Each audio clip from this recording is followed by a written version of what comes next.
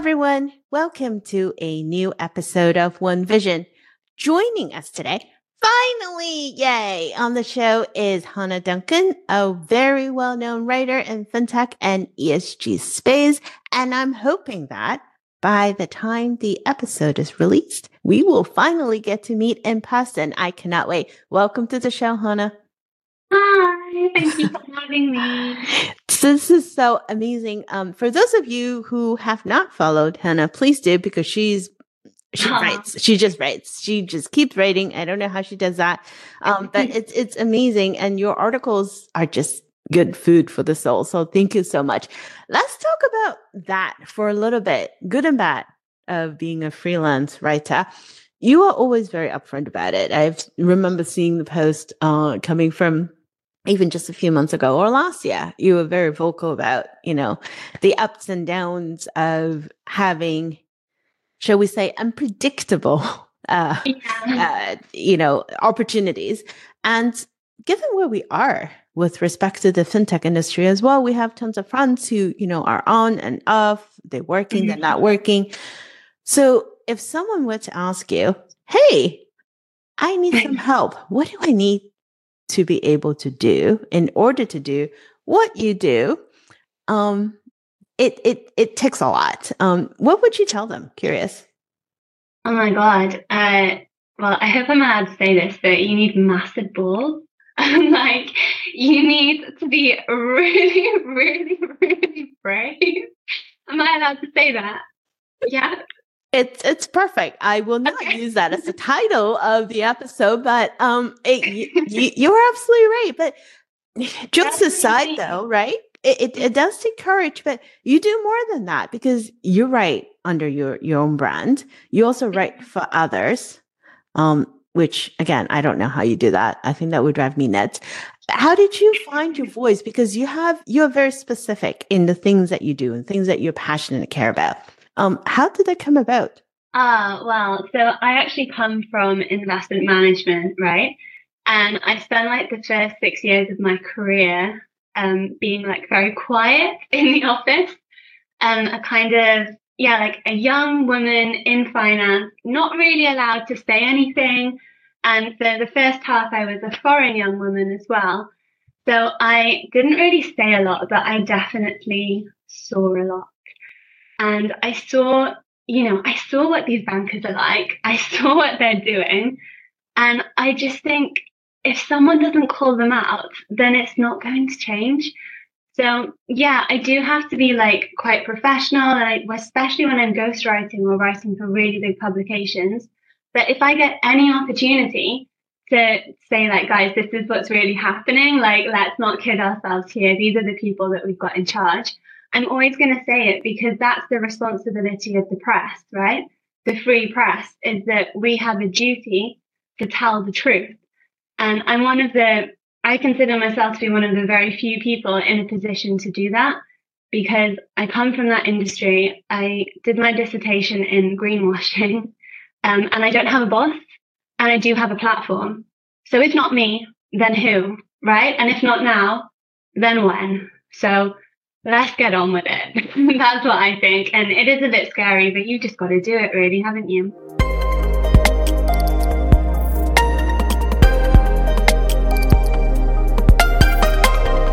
Wow. That's a lot to digest. And you're right. It's the responsibility of the press. And you have the power, that pen, the keyboard, that is your power to tell the story as you see it, not to paint it in a particular, shall we say, make it look prettier. That's why I have my blog. Nobody pays me for it, because if anyone paid me for it, then I might be like corrupt.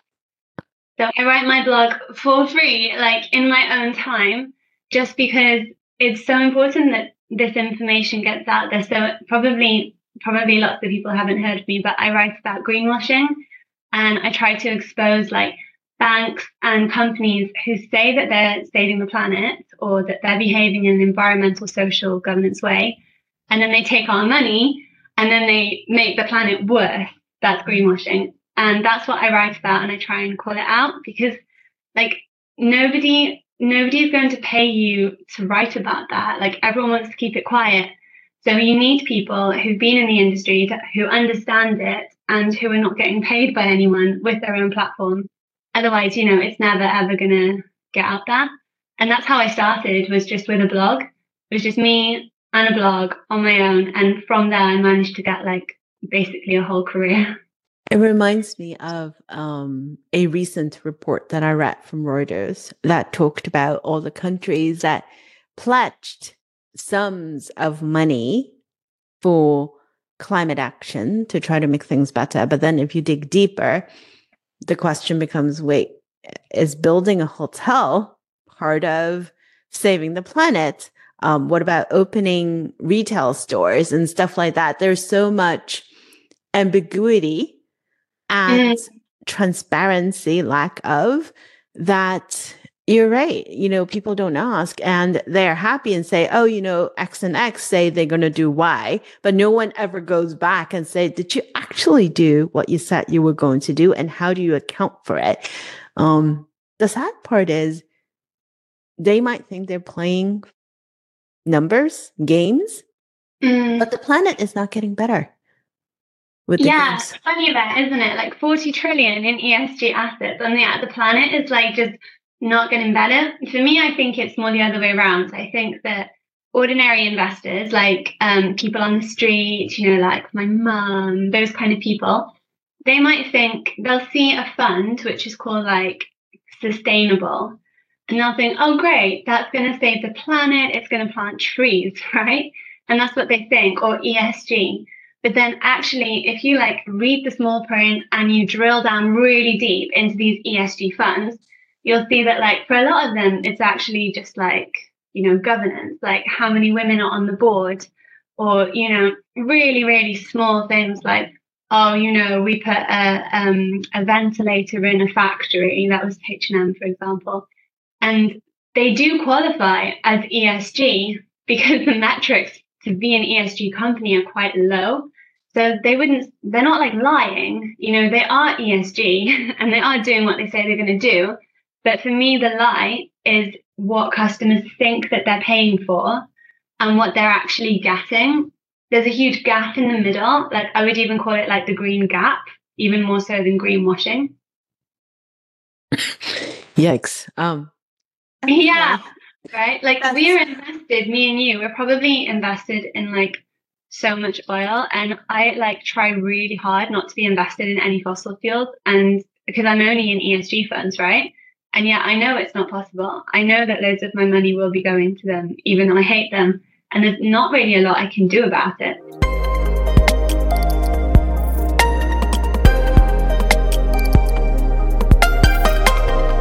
There's not a lot we can do about it. That's the sad part. I do wish there are more options for consumer. I wish there is more information for consumers. I am convinced that a lot of people want to do good. We just don't know how we can go about doing it, right? Just like what you were saying, the metrics, the bar is so low. And even day-to-day spending, right? You gravitate towards a specific retailer because you think that they might be doing good. But all of that is under the rug. We have no idea exactly how good are they, or if they are truly doing good. And I think this is where I remember someone else mentioned this quite a while ago.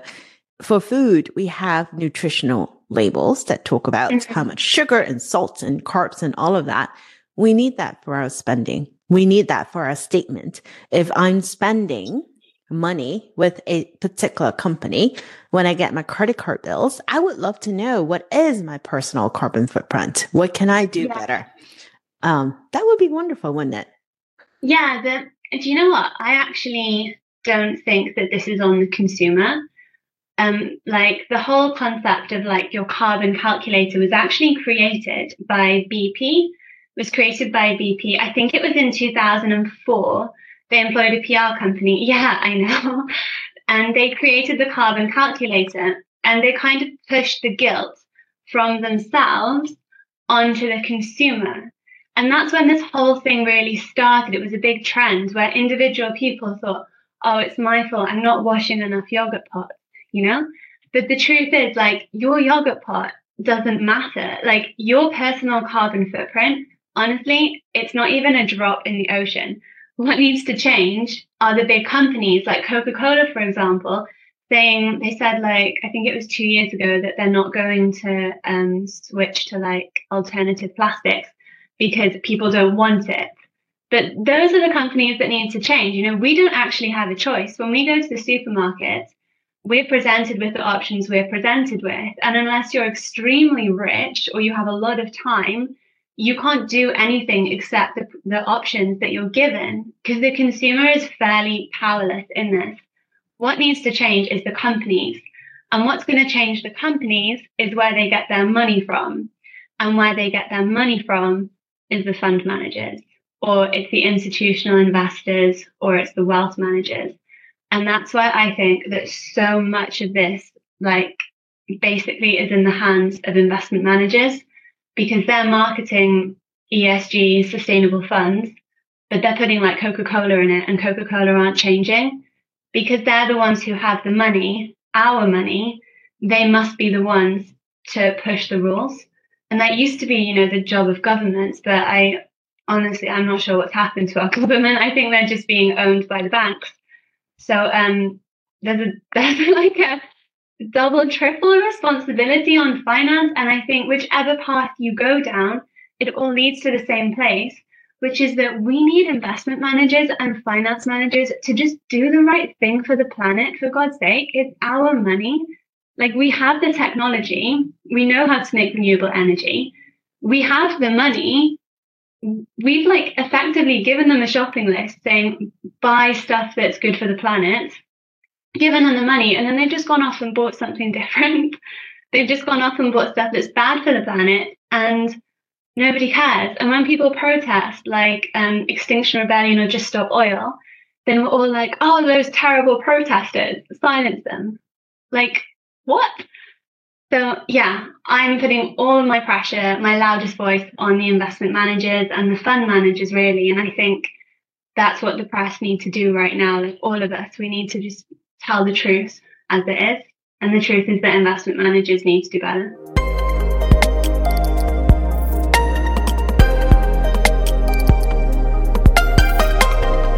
There is a lot packed into that last 5 minutes, but I cannot agree more, and I'm learning new things, jaw dropping. I'm sorry for those who are just listening because you couldn't see the visual. Let's switch for a second. Thinking back to everything you've written, you talked about ESG, greenwashing. You've also written quite a bit yourself, as well as for others, on fintech, on, gosh, everything literally. What are some of your most favorite moments?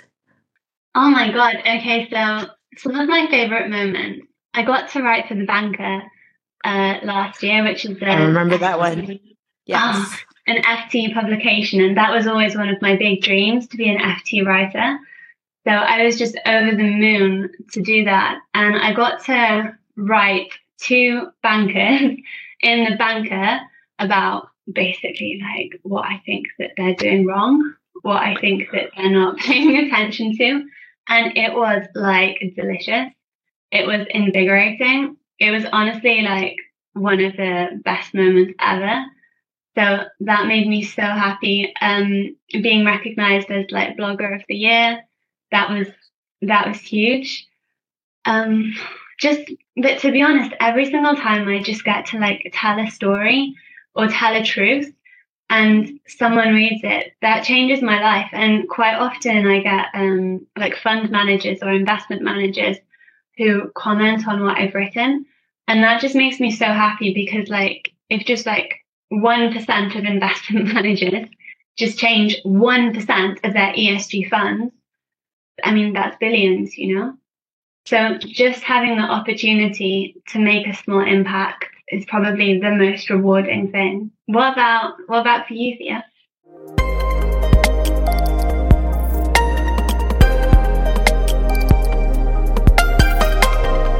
I love everything you said. I remember I did 2 pieces for Harvard Business Review on AI.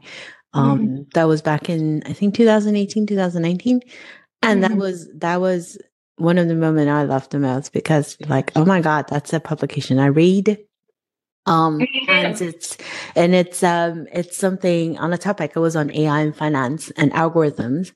And it was a topic I'm passionate about. I've been wanting to actually do a master's degree in AI, and of course, my kids opposed to it. They said, you already don't have enough sleep. Go stop thinking about wanting to do another degree. But it's something hopefully I will be able to get to do soon.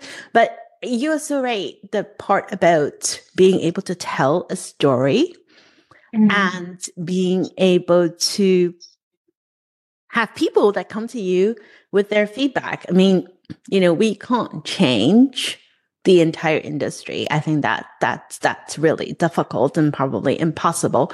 But if we could, through our words and our actions, change the hearts and minds of a few, and then they go out and change the hearts and minds of a few, I believe in network effect. And then hopefully we will be able to bring it back a tad bit from where it is right now, which is complete derailment. I don't know. It's difficult. It almost feels the task is too big. But as you said in the very beginning, if not you, then who? And if not now, then when? Right?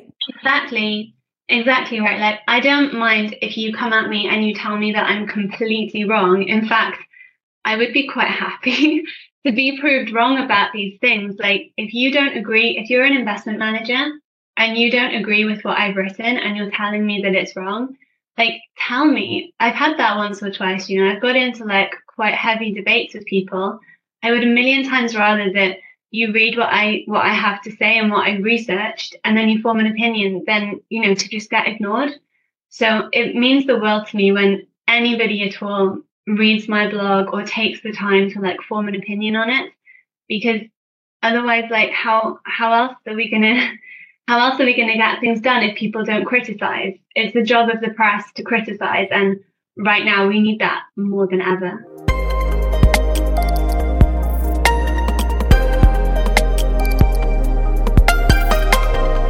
And critical thinking. And see, that's why, my friend, you are the blogger of the year.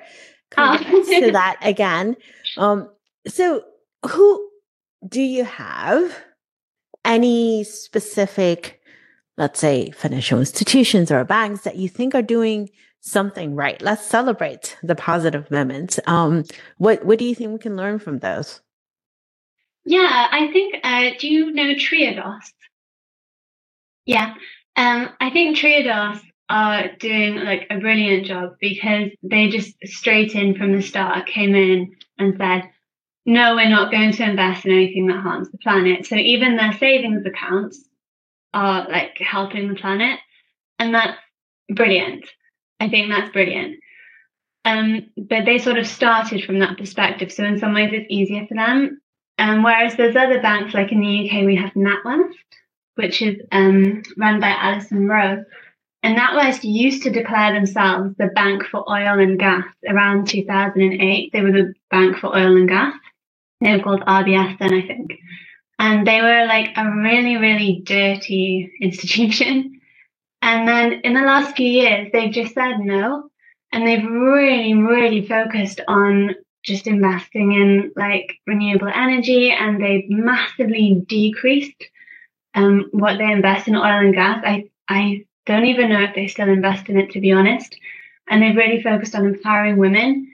And that tells me that it is possible, It definitely is. There's another energy company, which is super famous, called Ørsted. And they used to be like super dirty, like just pumping out all this like gross pollution. And they just decided that they weren't going to do it anymore. And then they transformed themselves into the most sustainable company in the world. Not the most sustainable energy company in the world, the most sustainable company. And it took them like less than 10 years. And that tells me that anyone can do it. Any company really can turn themselves into something that's a positive force for the planet. And then, not to make things negative, but that means that there's no excuse for the companies who say they're going to do it and still haven't done it after 20 years. What about you? What's your favorite fintechs or banks at the moment? I like those. I like also in the US, there are a few smaller institutions that focus on either more a community perspective, right? Bringing in people, focusing on women, focusing on immigrants, refugees. Sunrise was one of the companies that we featured in the last book, Beyond Good. They're one of my favorites. Aspiration, Andre Czerny, that's another great one. The one problem I do have with our industry, unfortunately, is we tend to look at these as a one-off. People tend to call them the niche. And to be honest, I don't think there is anything niche about it. Focusing on women who are more than 50% of the planet is not niche. Focusing on something that is important for not just our generation, but the generations thereafter is also not niche. So I have a problem with picking on words on what people say. This is like niche focus or niche banking. It shouldn't be. This should be something that all of us need to think about. This should be part of everything that we do. Period. Yeah, that's actually like my biggest problem as well. Like when I go to fintech conferences and things like that, there's like a little sad stage on the side and it has like a fern on it, you know? And that's the green stage. And that's where they talk about things that are good for the planet, right? That, you know, we all live on this planet. This isn't just the planet belonging to a few people. We all need to breathe. We all need a place to live. Like, I don't know why this isn't extremely obvious to everybody, that if we don't have a planet, then there's no point investing in all these companies and making all this money. And I'm starting to wonder now if people just willfully block it out, because, you know, sometimes when you have a problem that's just too big, then you sort of don't want to see it. So I just wonder if the whole industry is doing that, or if the people at the top are just so far removed because, you know, they have their like bunkers in New Zealand and stuff, and they don't need to worry. Like what was he? I think his name's Kirk. One of the ESG managers at HSBC said that he didn't care if Miami went underwater. Did you see that? Yeah, like that level of being far removed. But there's something going on there, like, because this is mainstream. Of course, it's mainstream. It's the planet that we all live on. Like, I can't think of anything more important than saving the planet. I mean, what's more important than that? Sorry, but your profit margin just doesn't matter as much as like the entire planet Earth.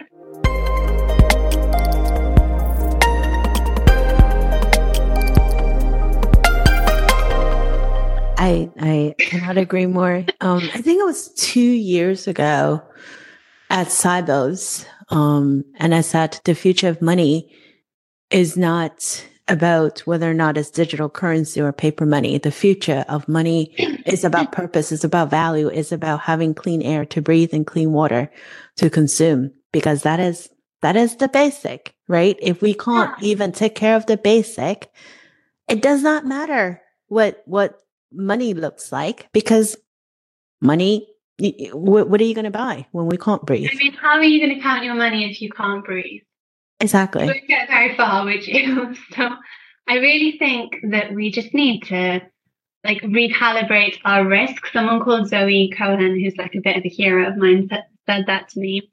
We need to recalibrate our risk. Like, what is more important actually than the planet right now? Nothing. And that's really why I do what I do, because I know that I could get sued. Like, obviously, if any one of these banks or BP or anyone else wants to throw their legal team at me, I mean, I'd be crushed. You know, I'd be behind bars for life probably. But it doesn't matter, because in the grand scheme of things, like one person is not that important. We all need to use our loudest voices to put an end to this. And that's why I think that we shouldn't be too polite or too sensitive about it, or, you know, worry about hurting their feelings, or, oh no, what if I upset my boss, and all these like daddy issues come into play. No, just say it like it is. If they're destroying the planet, then they need to be told in easy to understand words. And you got to shame people a bit, otherwise they're not going to change. A lot of the people at the top, not to be rude, but they're quite narcissistic, aren't they? They care about how they look. And if that's the only way to get them to change, well, then sign me up. I'm going to do it. I do it.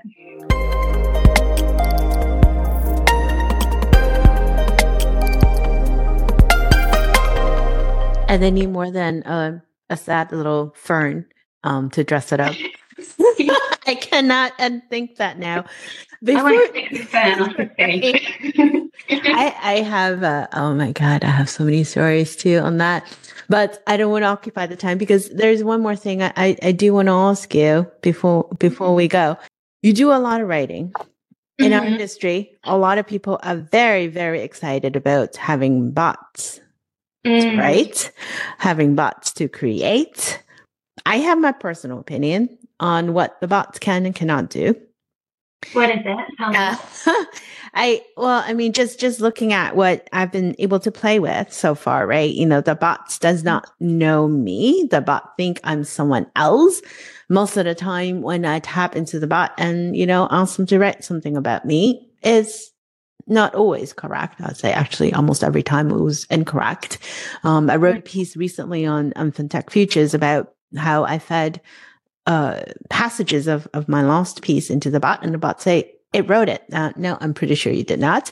And I did the same with Alida's post, with Chris Skinner, with Jim Roos, with Dimash, and everyone that, you know, close friends of ours. And the bot said they wrote everything. I'm like, yeah, no, I'm pretty sure you did not. And so just for kicks, I did it with an Economist article and a Wall Street Journal article. And the bot also said it wrote it. The funny thing is some of the verses in the Quran, when I put it in, and ChatGPT said, yes, it wrote it. I'm like, okay, all right. There's got to be a stop in the hallucination. This is funny, but not so funny anymore, because what's going to happen when you use that as a tool to advise people on what they should do with their money, with their life, with healthcare procedures, with everything, right? Those things matter.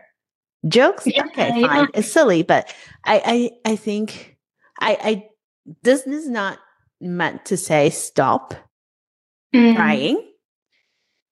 By all means, we need to figure out how we can use the technology for good. I'm a big fan of it, but that also means that we need to have guardrails. You can't just roll the tool out with an asterisk and say, hey, it's not ready. Well, you already sent it out to the public. That is a little bit irresponsible to say. It also means, you know, for those who are guardians of people's assets, need to be even more careful, right? Because whose responsibility would it be when things go haywire? Recently, there was a news article about a health site that is supposed to help people with eating disorder, and they unleashed an AI chatbot. That bot ended up giving advice on people on how to diet. Oh no! And so they had to pull it out. And so if something happens, right? Because you know, eating disorder, it's a serious thing. People can die from it. Yeah. And so if something does go haywire, is it the responsibility of the healthcare site? Is it responsibility of whoever created that bot? Is it responsibility of the programmers? Like, so there are a lot of things that I feel like tech can do, but you need to be more thoughtful on what you can do. And, you know, let alone like all of the news about British Telecom saying they're going to lay off 42% of their workforce by end of 2040. Or no, actually, end of 2030. In a few years, they're planning to lay off 42% of workers because they think they can gain that much efficiency out of AI. Well, laying off people, increasing productivity is one thing. What are you going to do with the people that you're laying off? Do you have a pathway for them to do something else, right? That's the responsibility part. But curious to hear from you because, you know, you're a writer. Creating content and having an opinion is all you. I don't think a bot can take that away. What should we do as a society? I agree with you that like just because we can do something, it doesn't mean we should do it, right? I can go up to an old lady in the street and punch her in the face. Doesn't mean that I should do it, right? So I think that we do have to be careful with this, like this incredible technology. I mean, you can't get away from the fact that it is amazing. I mean, amazing. But what is it actually like going to be, in the same way that, hands are amazing, they do loads of great things. But what is it actually going to be used for? Because if it's going to be used for punching old ladies in the face, maybe we should take a step back and think about it. So I'm more worried, to be honest, about the effect it's going to have on our brains. Not to get all spacey, but I think the process of learning things for ourselves and creating is like a big part of being human. And I read these articles about how kids, I sound so old, kids today, but kids today are like, doing their homework like on ChatGPT, like, hey, ChatGPT, do my homework for me. And like, what is that doing? And I just read an article as well about how you can cheat on your partner with this AI. Have you heard of it? I've forgotten the name, begins with an R. Anyway, it's like a AI that will like succumb to all of your like weird kinks and whatever you want. And it sends you like little like memes and emojis like, hey, thinking of you, love you, all of that stuff. And people have actually left their relationships over it. Crazy, right? I think that it's messing with our brains quite a lot. And it would be such a shame to lose those like neural pathways that you build over being creative or solving problems. Because imagine like me and you now, we've had to study everything. We've had to read every single word. God knows how many people we've spoken to or articles we've read. I mean, you've written books. That's crazy. How many books did you have to read to write a book? And you'd be a completely different person if you just said, ChatGPT, write me a book, right?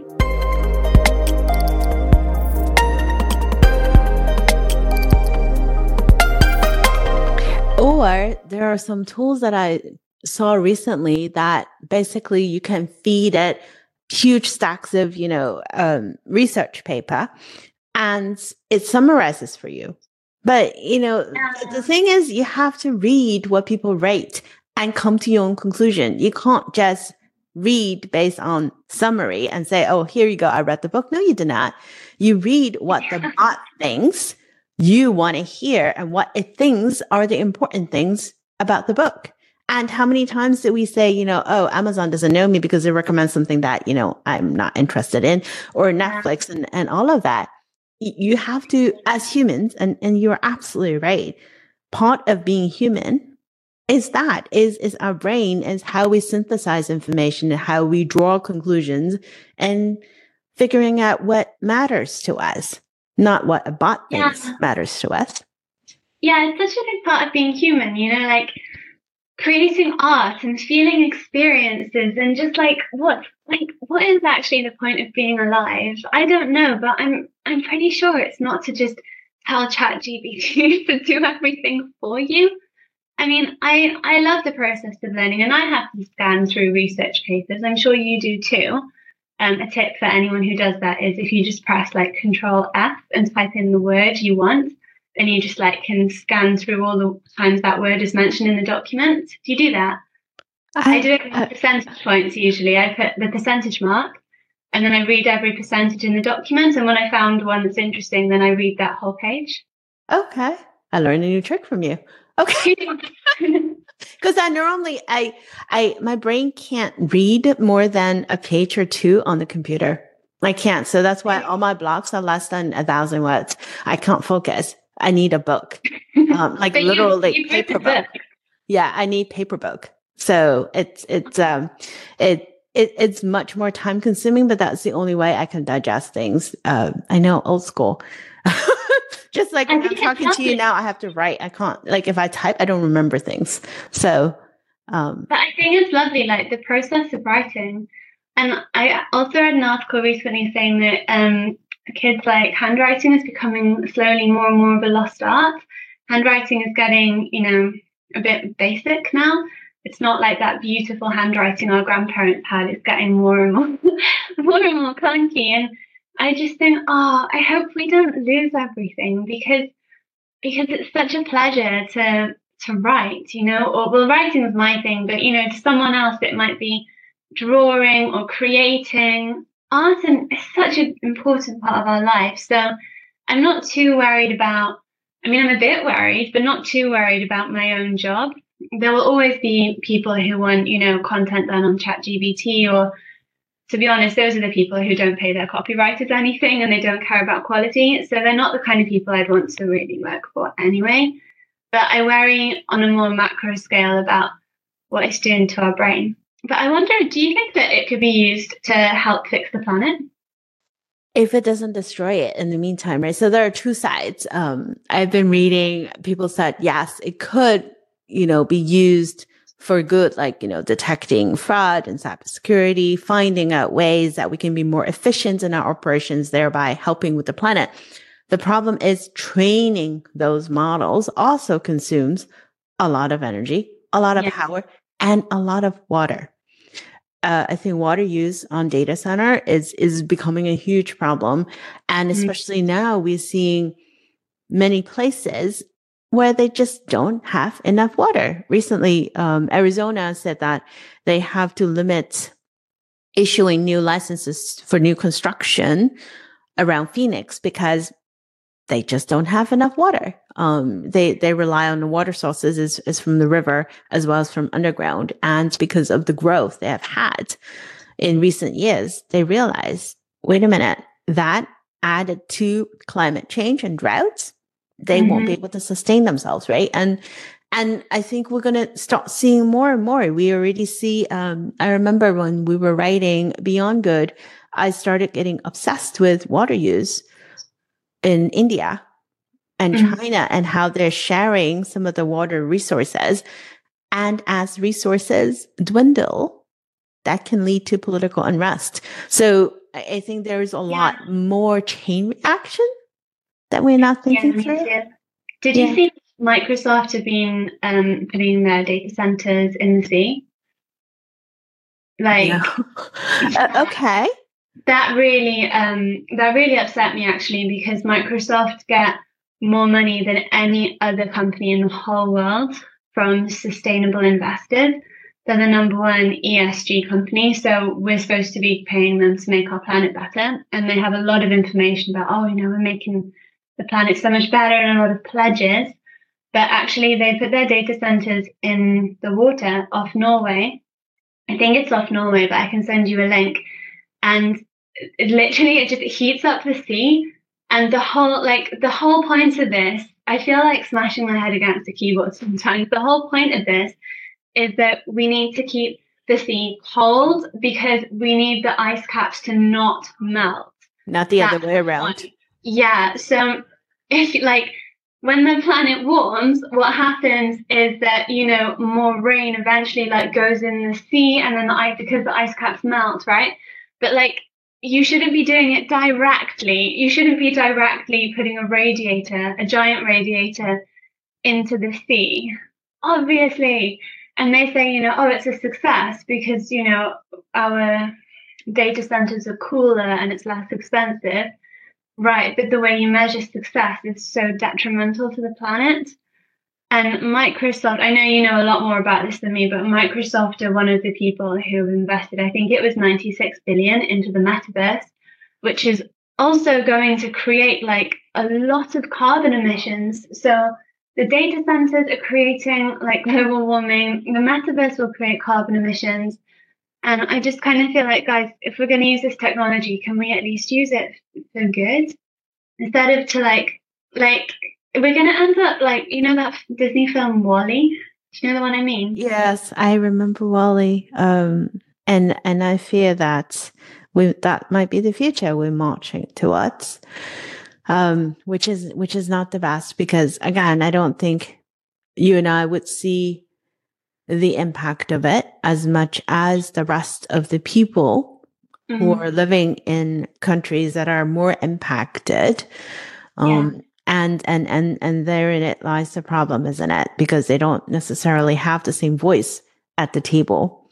They don't have the same weight in what they see, but they're the ones who bear the blunt. Yeah, they don't have a voice. They just don't have a voice. So we have to be their voice, right? Like, obviously you, like with your books and like FinTech for Good and telling everyone like what can be done and what should be done, me having a go at investment managers, but everybody, anybody who listens to this podcast or anybody who might be friends with someone who listens to this podcast, whatever your loudest voice is, use it. Like, use it to do something, even if it's just like calling up your bank and saying, I don't want you to invest in oil, or calling your pensions company. That's a really good one. And saying, I don't want to invest in oil. Do something, like anything. If you do anything, it's better than nothing. And you genuinely could save the world like Superman. You could be Superman with a phone call. So that's really what I try to tell everyone. Just do something, stop it from happening before it happens, Be Superman with a phone call. I think that's what I'm going to call this episode, and be the voice for the voiceless, because it is our collective responsibility. Yeah. So thank you so much for joining us today, Hannah. Thank you. I feel like we need a part 2 and part 3, and I cannot wait to see you in person. So thank you. Appreciate your time, and please do keep writing, because we need more. We need more of you. Thank you so much, Theo. Thank you so much. And for the rest of our audience, thank you so much for tuning in to another episode of One Vision. We will talk to you all next week.